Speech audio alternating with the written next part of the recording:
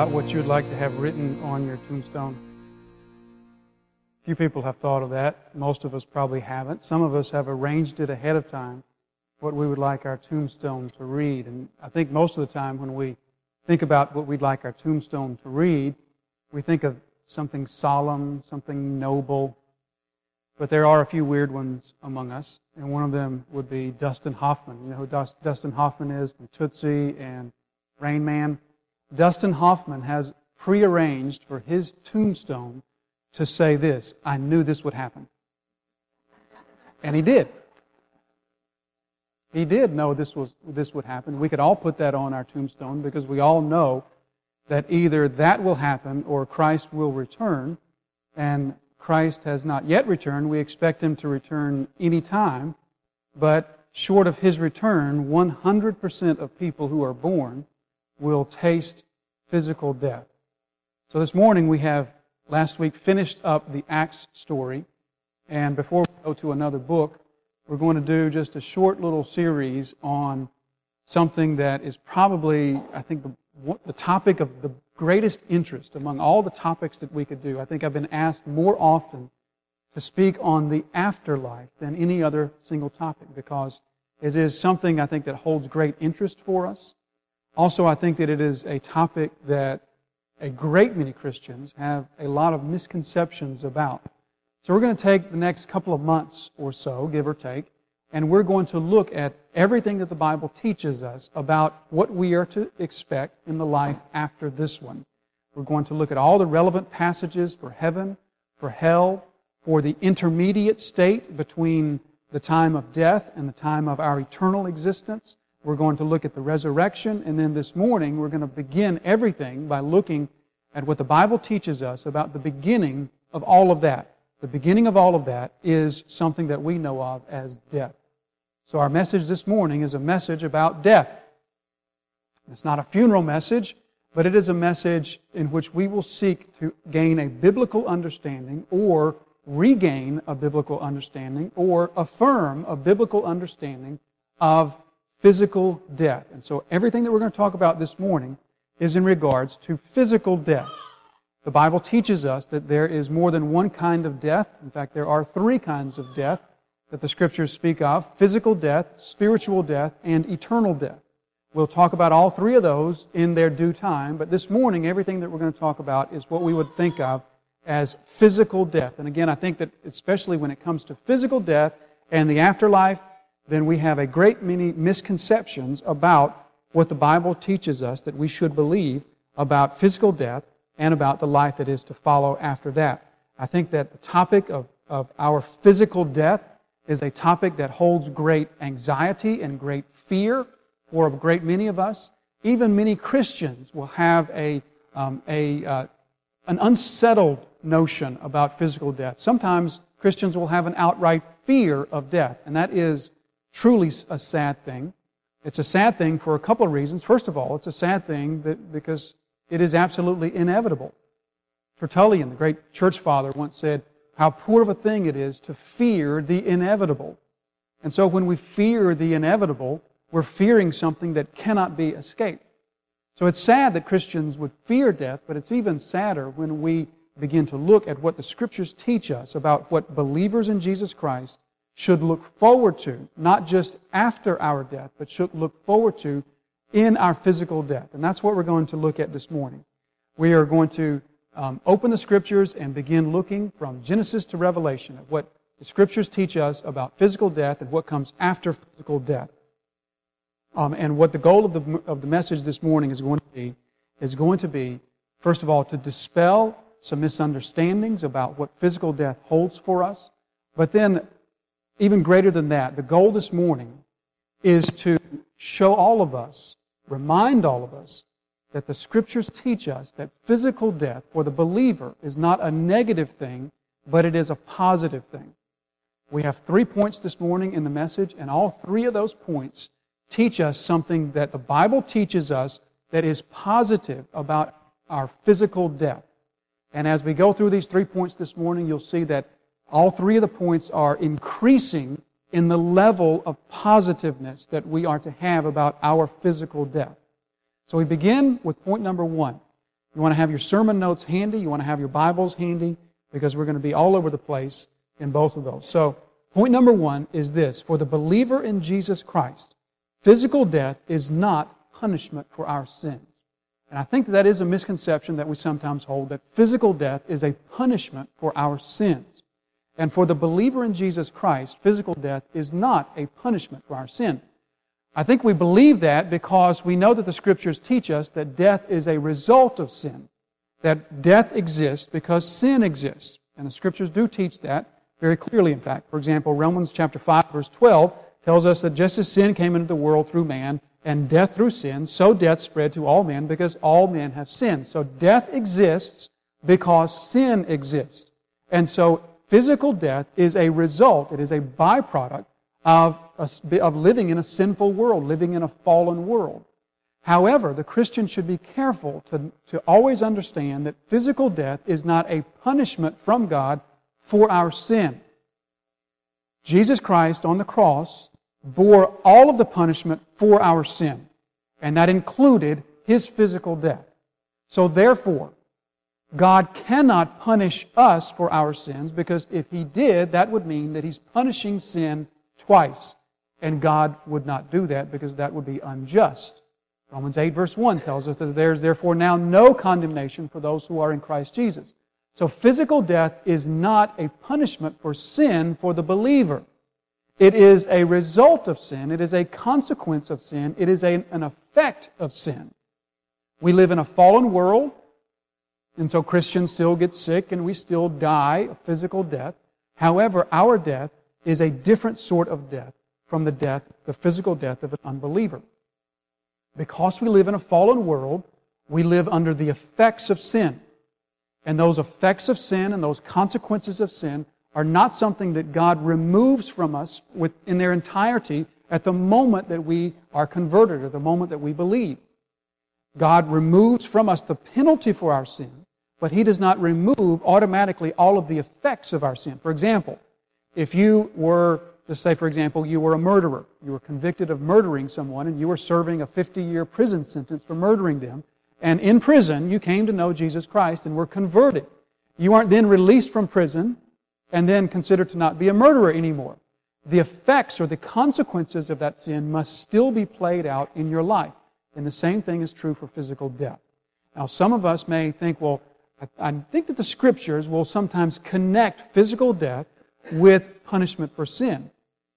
And we must be very careful when we think of passages like the Ananias and Sapphira passage, or Uzzah in the Old Testament. Remember Uzzah who touched the ark and he was struck dead? Or Ananias and Sapphira who lied to the Holy Spirit and they were struck dead at that time. And so sometimes we see death occurring in close proximity to sin. And a conclusion we might come to is that the death was a punishment for that sin. However, if those people were redeemed people, if they were in Christ Jesus, then again, the physical death that they suffered could not be a punishment for their sin, because Jesus Christ bore that punishment. The effect of their sin, the consequence of their sin, may be closely related to the sin itself in such a way that we would see one as the result of the other. And again, the Scriptures teach us that the effect of our sin is physical death. And Christians aren't spared from that effect, but we are spared from the punishment. The same thing would be true for us today. Some of us may lose our physical life as a result of our own sin, as a direct result of our own sin. Perhaps you've smoked for 40 or 50 years, and that may result in your physical death. Or perhaps you live your life in such a way that you flaunt death, that you flirt with death, that you engage in very dangerous activities. Sometimes people get a real thrill out of engaging in very dangerous activities that flaunt death. And sometimes that may result in their physical death. And if that is the case for the believer, then that means that their physical death was a direct result of their sin, but that's not the same thing as saying it's a punishment for their sin. But God has not removed all of the effects and all the consequences of our sin, but He will one day do that. The last consequence, the last effect of our sin that God will remove from us is our physical death. Look at what Paul writes to the Corinthians in 1 Corinthians 15. He says, in Adam we all die, so also in Christ shall all be made alive, but each to his own order. Christ the first fruits. Christ was the first one raised. Christ the first fruits. Then at His coming, those who belong to Christ. Then comes the end, when He delivers the kingdom to God the Father, after destroying every rule and every authority and every power. For He must reign until He has put all His enemies under His feet, and the last enemy to be destroyed is death. The last enemy that Christ will destroy is the enemy of death. And so before His return, all believers, as well as all unbelievers, will experience physical death. Now, for the believer, physical death, again, is not a punishment for their sin, but for the unbeliever, it is a punishment for their sin. Romans 6, verse 23 tells us that the wages of sin is death. And for those who are outside of Christ, they have not been united together with Christ, and so therefore Christ has not taken the punishment for their sin. Therefore, when they die a physical death, their physical death is in part a punishment of their sin. Their physical death initiates or begins an eternity of punishment for their sin. And part of that is the physical death that they experience. But for the believer in Jesus Christ does not experience physical death in the same way. Here's the thing to get here. Believers and unbelievers both die physical deaths. But those two deaths are different things. An unbeliever dies a physical death, and upon their physical death, they bear the full brunt of everything that physical death means and everything that physical death brings after it. The believer experiences a physical death that may look the same, but is not the same because it does not bear upon it all of the implications of physical death. And so the believer and the unbeliever both experience physical death, but they are different things. They are categorically different things. Look at what the writer of the Hebrews says in Hebrews chapter 2, verse 9. We see Him for a little while, who was made lower than the angels, namely Jesus, crowned with glory and honor because of the suffering of death, so that by the grace of God He might taste death for everyone. Those who are in Christ Jesus will not taste death in the same way that Christ tasted death on the cross, and in the same way that unbelievers taste death.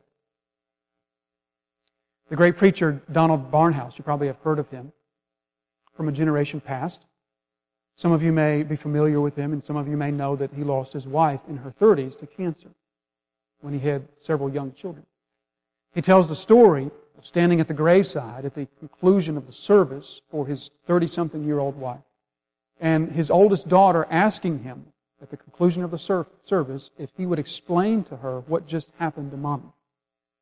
Now, as you're wrestling with the difficulty of that question, you can listen to Barnhouse's answer, which was masterful. He said to his oldest daughter, he said, imagine that you're walking down a sidewalk, and this sidewalk is right beside a road. And on this road, there are cars and trucks going down the road, and the sun is over here. So that as these cars and trucks pass by, their shadow falls on the sidewalk.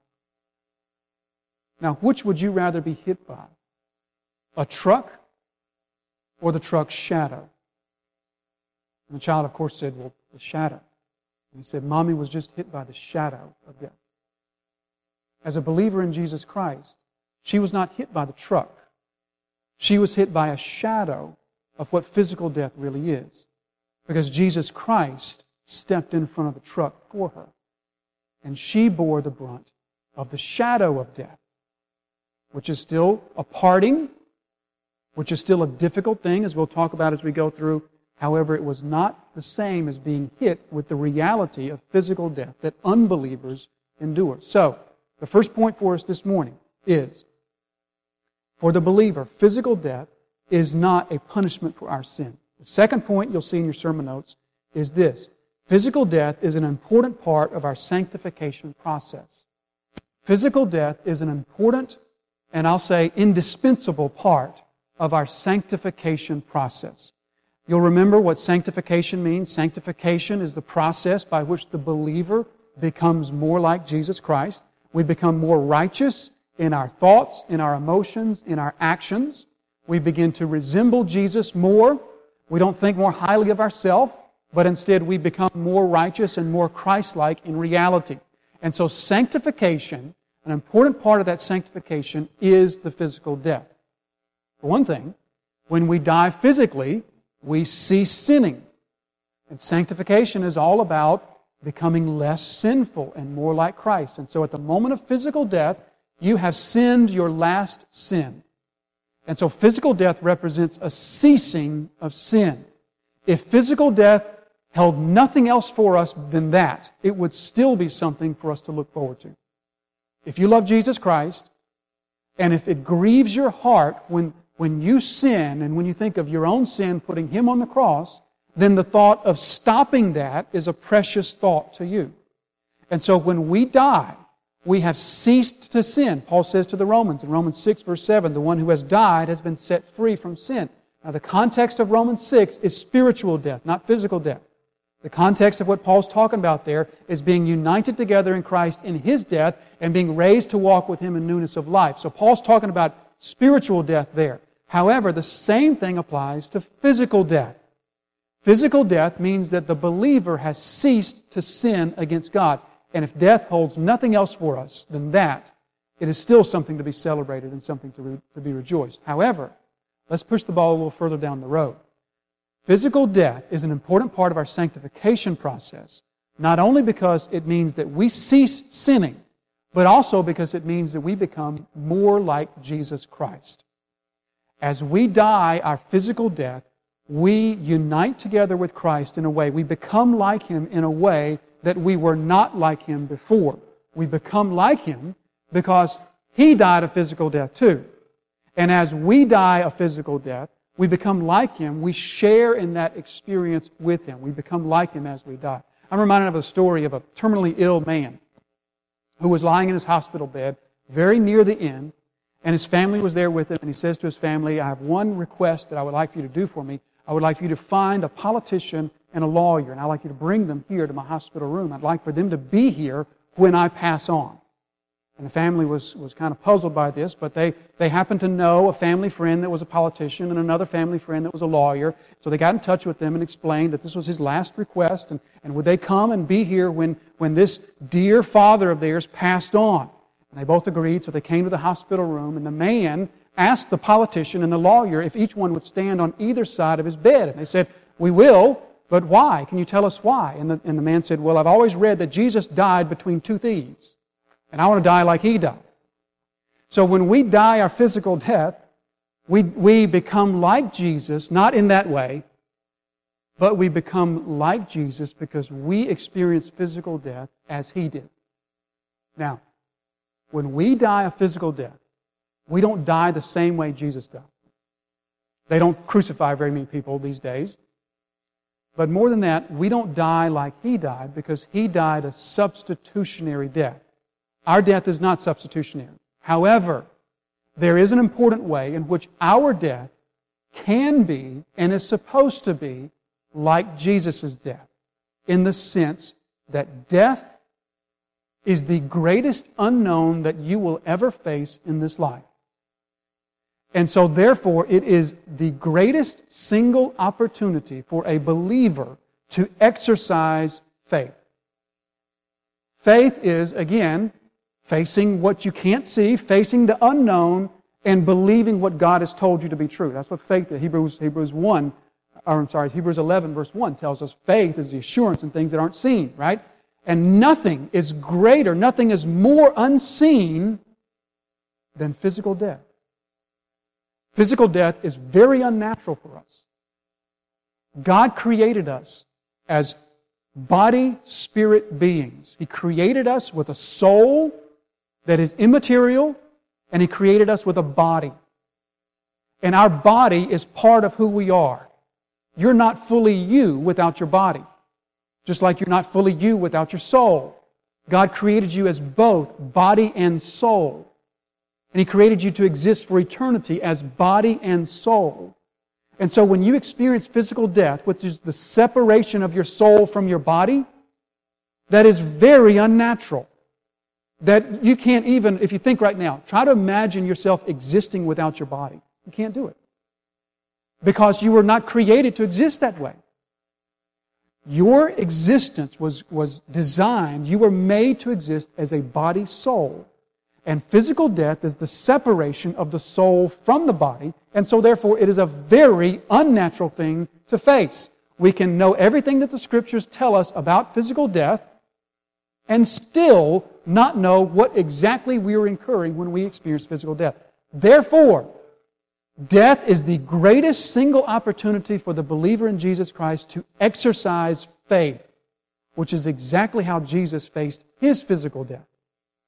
Remember how Jesus was not, as He walked on the earth, He lived in perfection, but not in the sense that He was God and He just supernaturally quelled all the temptations that faced Him.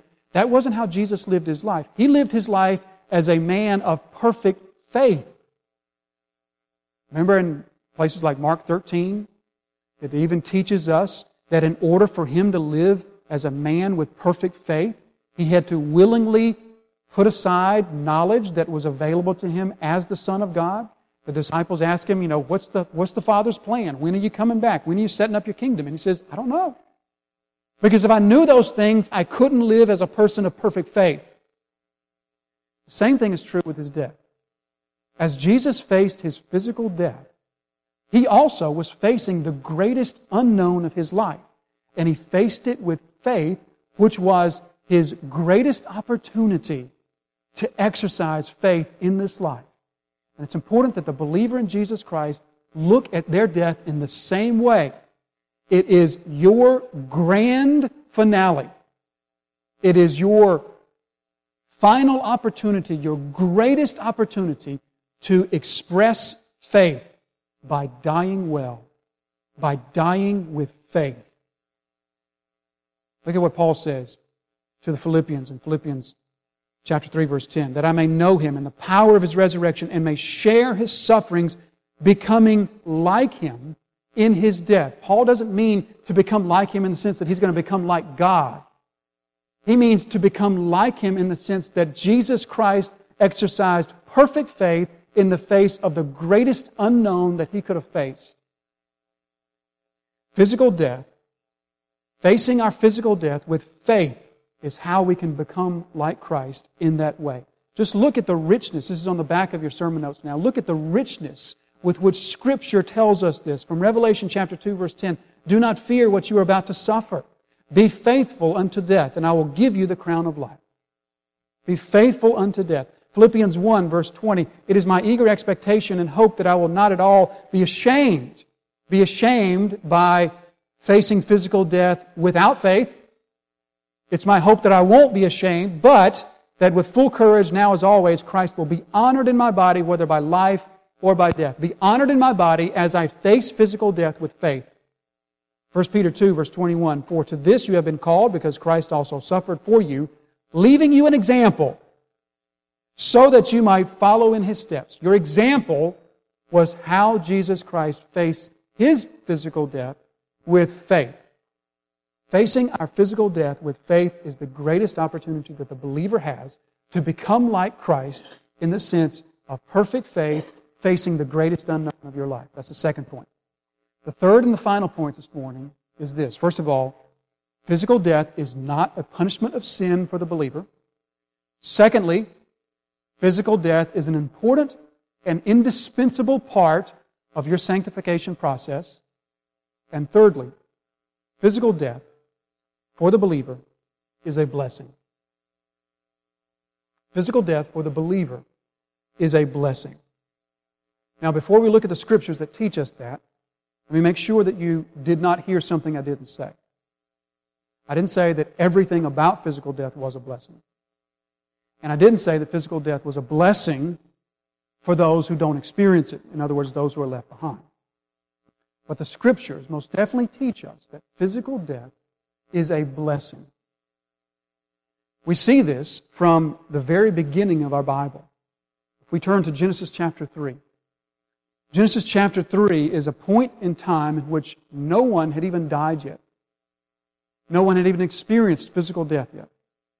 Adam and Eve had experienced spiritual death in the garden as they chose to disobey God.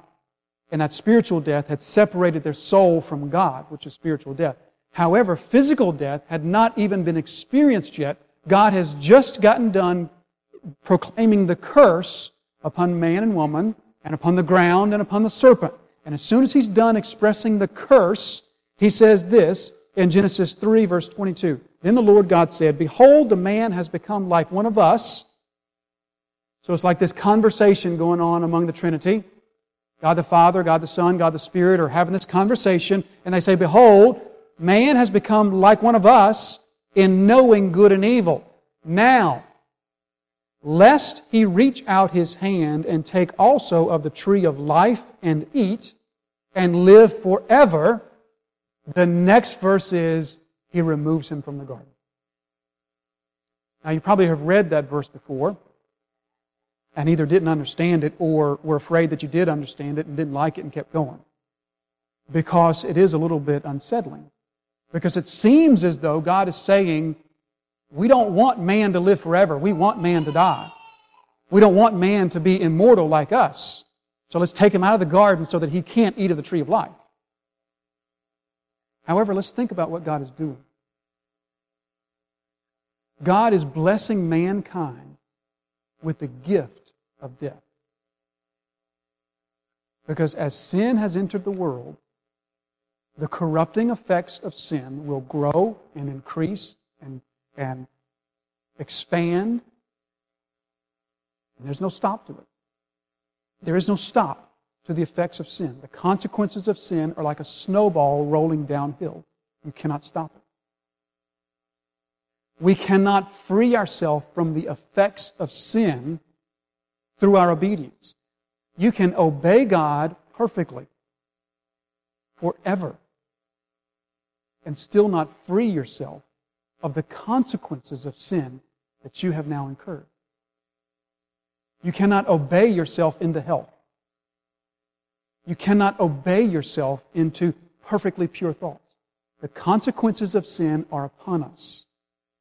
And in His mercy, God says, I will not allow the consequences of sin to continue indefinitely. I will give mankind the gift of physical death. I will remove him from the garden so that he is unable to eat of this tree of life. And it doesn't explain there what that means, whether if Adam ate of it one time, he would be physically immortal, or if they had to continue eating. It doesn't explain it, and that's not the point. The point is, God says, I will remove him from access to that which would prevent him from dying a physical death. Because a physical death will be a blessing to him. I oftentimes hear elderly people speak of the weariness of life and how they're just tired and weary. And I'm not at that point, obviously, but hopefully I'm interpreting what you are expressing. If you are near that point in your life, hopefully I'm expressing that correctly when I say that you're not weary of life. You're weary of a sin-tainted life. You're not tired of living. You're tired of living under the curse of sin. And that's why oftentimes physical death is so ambiguous.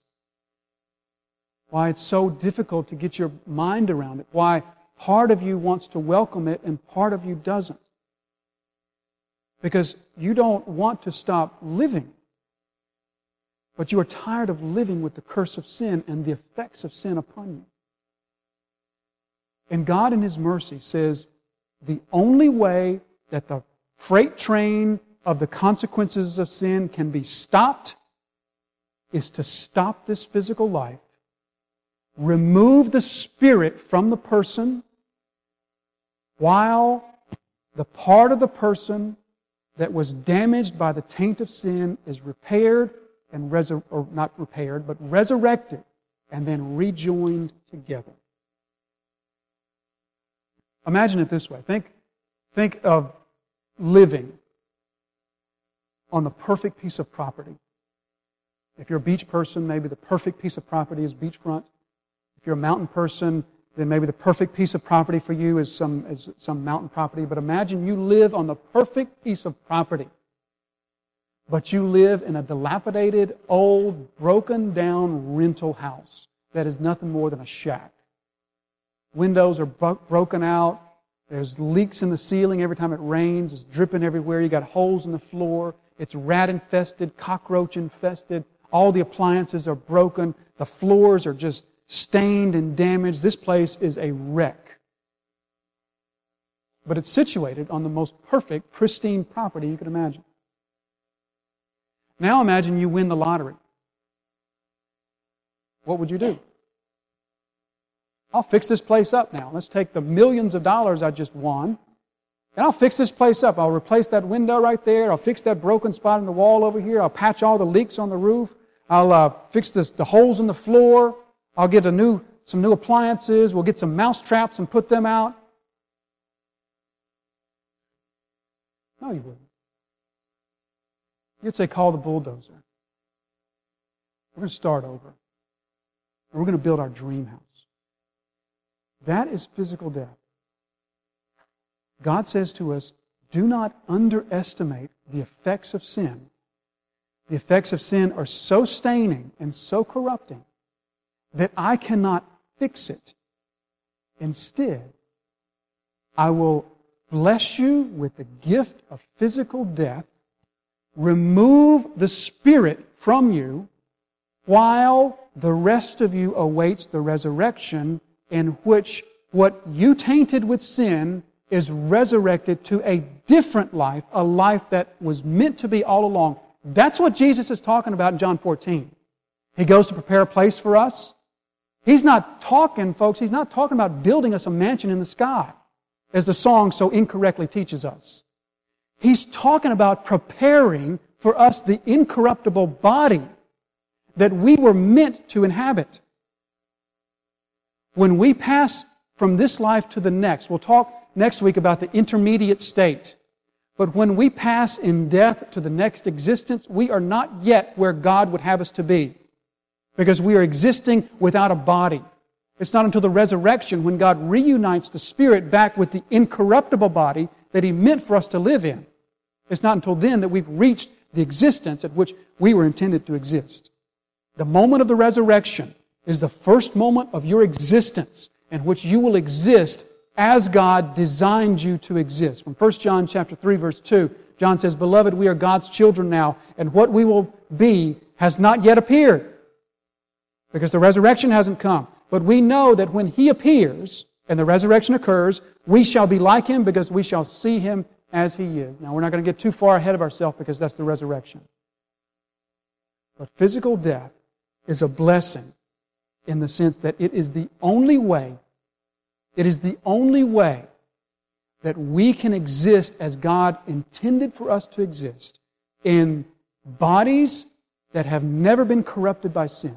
Sometimes I hear Christians talk about the two Old Testament examples of those who didn't experience physical death, Enoch and Elijah. Sometimes I hear Christians talk about them and say, well, maybe God would do that for me. Do you really want that? Do you really want that? I'm not suggesting that God didn't somehow bless Enoch and Elijah in incredible ways. I'm not suggesting that at all. I am saying, though, do you really want to bypass the necessary putting down of that cannot be repaired, waiting for a time, and then picking up that which was meant to be all along?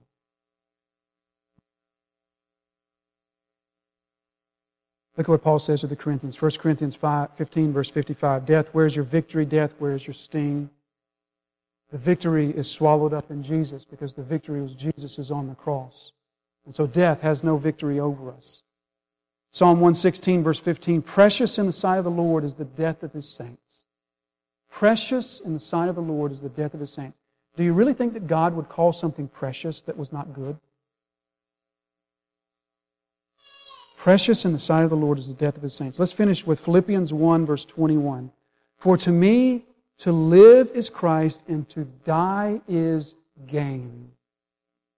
To die is gain. Do you really believe that? I mean, in your heart, in your heart of hearts, do you really believe that physical death is gain? I fear that some of us do, but many of us don't. We know we're supposed to. We know that the Bible teaches us that. And so we will always give the correct Sunday school answer and say that we do. But I really fear that many of us don't believe it. And we don't believe that because we become way too invested in this world. We become way too comfortable here. And all of our treasures are stored up here. Our physical treasures and the treasures of our heart, they're all stored up here. And so we think of death, and we know that the Scriptures teach us that it's good, it's positive, it is gain. But yet we don't feel that way because all our treasures are here. The point of the next 2 months is going to be to shake us free from that and show us that what is to come is infinitely better than your grandest imaginations. There's a story I once heard about a lady who was a faithful follower of Christ, and she goes and makes an appointment one day with her pastor and comes and talks with him and says, I'm here to just talk about the arrangements for my funeral. And she went on to talk about some scriptures that she would like to have read and some things that she'd like to have said and how she'd like her favorite Bible in her hand in the casket and everything. But then she went on to say, I would also like a fork in my right hand. She said, a fork in your right hand, what is that supposed to mean? And she said, well, haven't you ever eaten a good meal? When you eat a really good meal and the hostess comes and takes your plate, what does she say? Keep your fork. Because it means, when they say keep your fork, it means the best is yet to come. You really believe that? Do you really believe that the best is yet to come? Many of us don't. And the reason for that is because we've become so ensnared with the cares of the world, just like the parable of the sower. The weeds and the snares and the toils of this world have choked out the word that teaches us that the best is yet to come. We're going to do some weed eating and some weed pulling over the next few weeks because in your grandest imaginations, you cannot possibly imagine what is in store for us.